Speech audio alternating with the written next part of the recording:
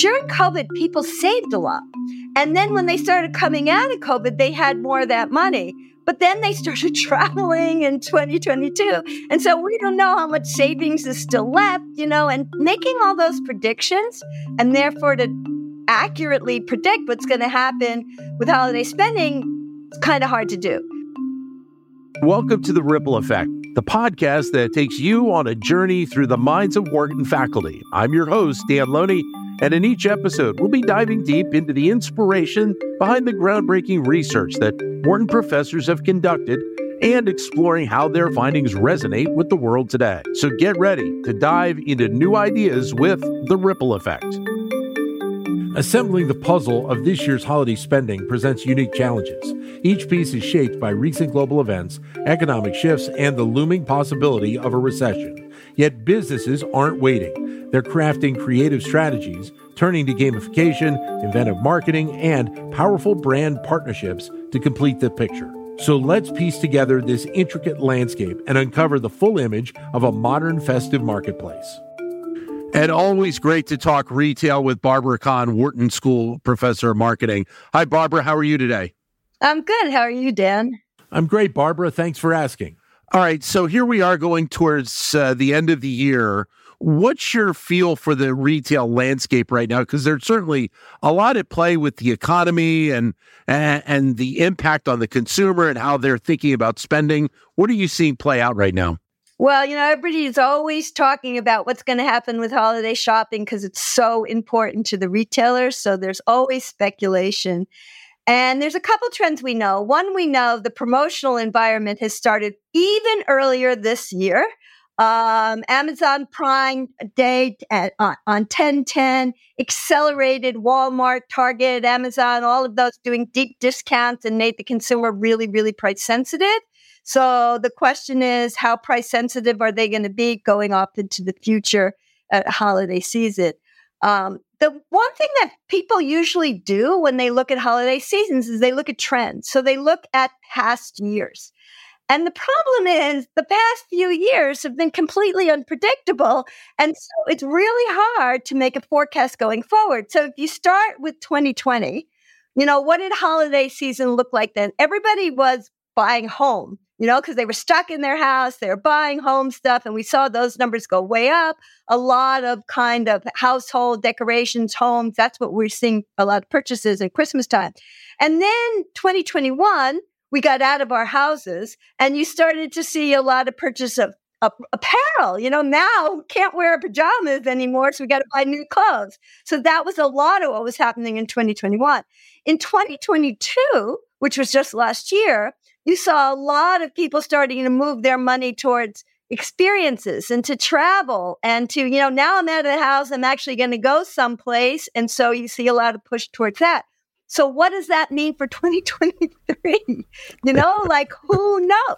You're seeing these trends that are so different. It's really hard to predict what people are going to buy this year. So let me go back, and you mentioned about Amazon with Prime Day. And from a historical perspective, I would assume, and you can, correct me on this or agree with it on it, is the fact that event has had so much impact on the mindset, I think, of retail and consumers in how we think about when we shop for the holidays, but also just the conditioning that's kind of put in with the consumer.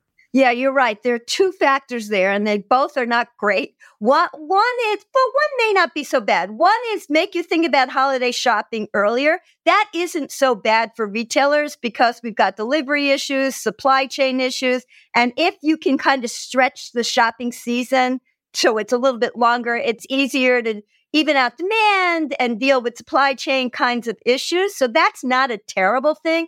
But the really bad thing about it is the focus on discount, discount, discount. For me personally, as a marketing expert, I would say, what are you doing? Why would you want to do that? Because if you can get people to reinvest in the brands that they believe in, we have evidence that people love the brands they love, and why should they buy them on discount? I remember way back when, in the recession of 2008, 2009, luxury was so worried about people not shopping that they discounted their prices. And it took a really long time for them to get back into getting people to buy luxury brands back at full price, which is really what you want them to do. So I think this Amazon Prime Day and everybody following and accelerating really makes people very deal sensitive, and that's a problem. You mentioned about brands, and so let's touch on that for a second, because there seems to be such a greater importance by companies on their brand right now than maybe ever before. And it feels like in many cases, a lot of the issues outside of the company themselves, a lot of the cultural issues, some of those elements are factoring into how much companies focus on their brand even more today. Yeah. And I've been saying this for a long time. People have been predicting the death of brands just forever. And it's just not happening. Brands are super, super important. And you look at survey after survey, consulting firms, all this other showing that the brands that people love, they love. Really, really strong brands continue to do really well. And they kind of fight against this promotional environment. And so you're seeing some really interesting new trends in branding that I think are worth looking at. One of them, just recently, Lululemon announced the collaboration with Peloton, which is kind of an interesting thought. Lululemon's a very strong brand. Peloton, well, who knows? Kind of, well, whatever. I mean, there are people who love Peloton. But the idea of getting these two brands to work together, that's an interesting idea. You saw like with Target and Ulta, that collaboration was very successful. So the idea of joining brands together and creating something new and exciting through the collaboration, that's an interesting new trend that we're seeing in branding. Well, and then with that collaboration specifically, it's almost the most interesting part of it is the fact that Peloton is kind of a recovery brand. I mean, with as much problem as they have had over the last couple of years, they're trying to rebuild their brand almost it feels like from the ground floor. But, these collaborations are strategic in wily ways. Like what Peloton has is really good content and that exercise thing, and people who love their instructors and who still have this really strong feeling about the Peloton, whoever it is. I think there was one called Love, Ali Love or something like that people just love, that idea. And so Lululemon, which is a very strong brand and doing super well, can give some sustenance to Peloton, to your point, but Peloton has something sexy to offer in the collaboration. Another really interesting collaboration was the Taylor Swift NFL collaboration. Unofficial collaboration, but yes, exactly. But it's the idea of looking for the sexy in one brand, linking it to something else, and then creating something brand new and something fun. I don't know if Travis Kelce would say that exactly, but we get the idea. So now here we are at a time where the economy is obviously going up and down at this point, and consumers in many cases are watching how much they spend. I think the impacts of the economy right now become very interesting for what we're going to see play out not only through the holiday season, but also to a degree next year, especially if the Fed holds rates higher for longer, which has been talked about so much. Yeah, I mean, it's so hard to predict all these things because you're kind of seeing things going in two different directions. So inflation has been curbed somewhat. Employment is still strong. There's some indication that consumer confidence is holding steady and maybe even rising a little bit.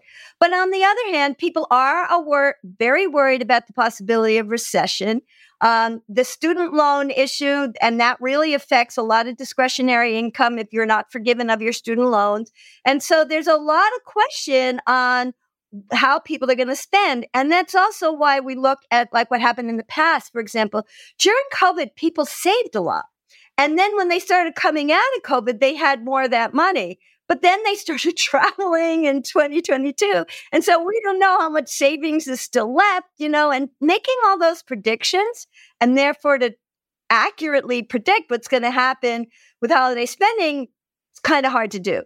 There have been some predictions, like MasterCard came out with a prediction that they think holiday spending is going to go up about 3.7%, which isn't huge, but it's solid. And they're saying, you'll see it mostly in restaurants, hospitality, maybe consumer electronics. Apparel might go up just a little bit. We're not expecting a big growth in apparel, but it should go up a little. So that's been some of the forecasts I've seen. We're joined by Barbara Kahn, Wharton marketing professor.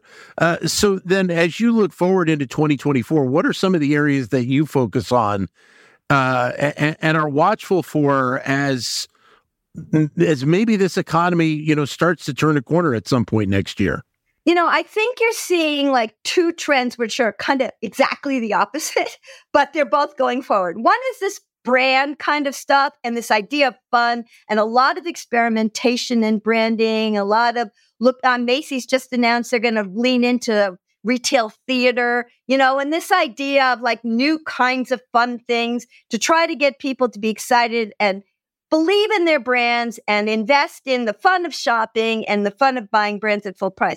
On the other hand, we see incredible strength in Shein, in Temu, Walmart's doing well, Target, Amazon, which we were talking about at the beginning. So we are seeing a lot of this price sensitivity on one hand, and maybe people are going to be looking for the deals and looking for a way to stretch their dollar. And on the other hand, the brands that get it right, that hit the pulse, that really tickle people's fancy, I think will be rewarded as well.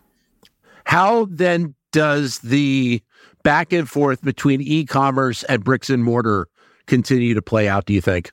I think that's also this new notion everybody's talking about is omni-channel. It's really not one or the other. I mean, again, looking towards the past to predict for the future, during COVID, people thought everybody was going to shop online forever. That's clearly not true. As soon as we were allowed out of the house, we were back into the stores. Some of the numbers I saw recently is that over 90% of grocery shopping is being done in the physical store, which is definitely not what we predicted during COVID when everybody learned how to shop online. But I think what you're seeing now is really this back and forth. Some things are digital, some things are in the store, and it's a function of where the consumer wants to be when they want to be. I think we're going to see a lot of growth in mobile shopping. So more and more shopping being done on the phone if people make it easier. There's a lot of this idea in gamification and these, even AR and those kinds of things, it was maybe a little bit overhyped by Facebook or Meta, but still a lot of people believe that there is a lot of excitement in these virtual environments and a lot of opportunity for commercial gain in those environments. But it's really not going to be one or the other. I think it's, people may still want to go sit on Santa Claus's lap. Who knows? Well, you mentioned AR, but I think you also have to throw in AI and the impact that may very well have on retail as we move forward in the next few years as well. It's obviously having some impact already, but that's just going to multiply in the future, isn't it?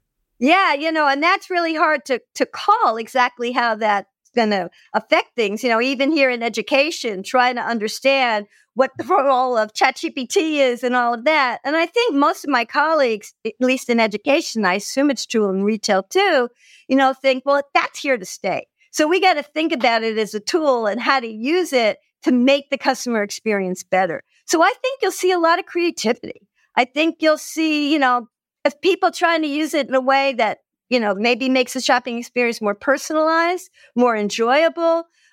Some of this AI has been shown to really spur on innovation. So we might see some really new fun things. But as you just mentioned, it feels like at the base is still that experience for the consumer. And however the business is going to reach that consumer is going to be the way that companies are going to find that level of success.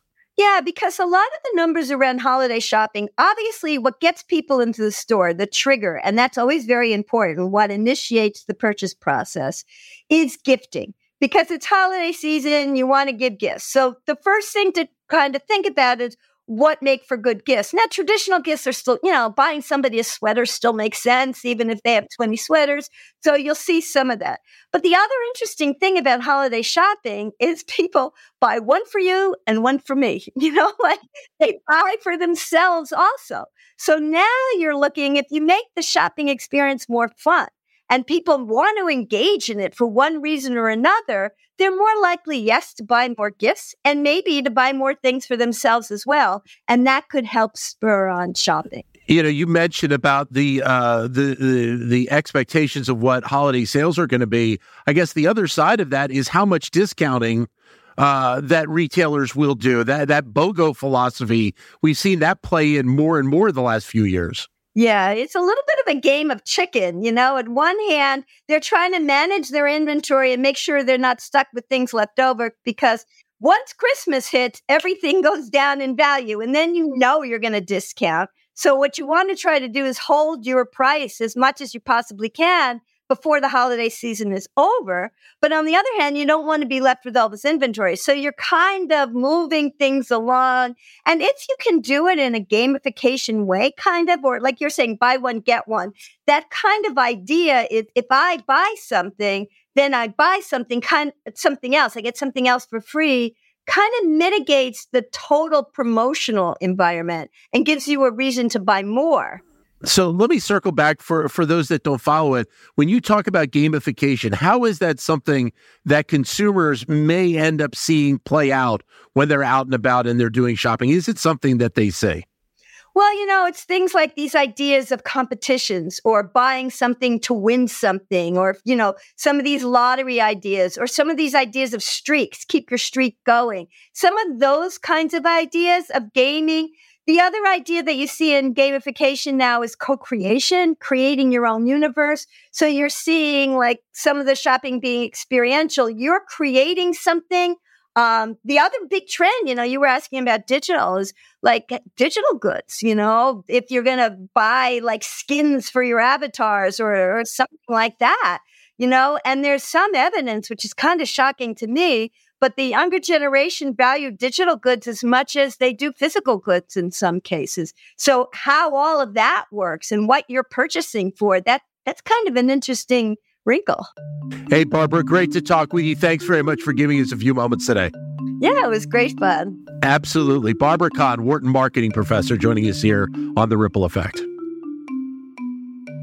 Thank you for listening to The Ripple Effect. We hope you found this episode informative and engaging. Don't forget to subscribe and leave us a review so that we can continue to bring you the best insight from the Wharton School.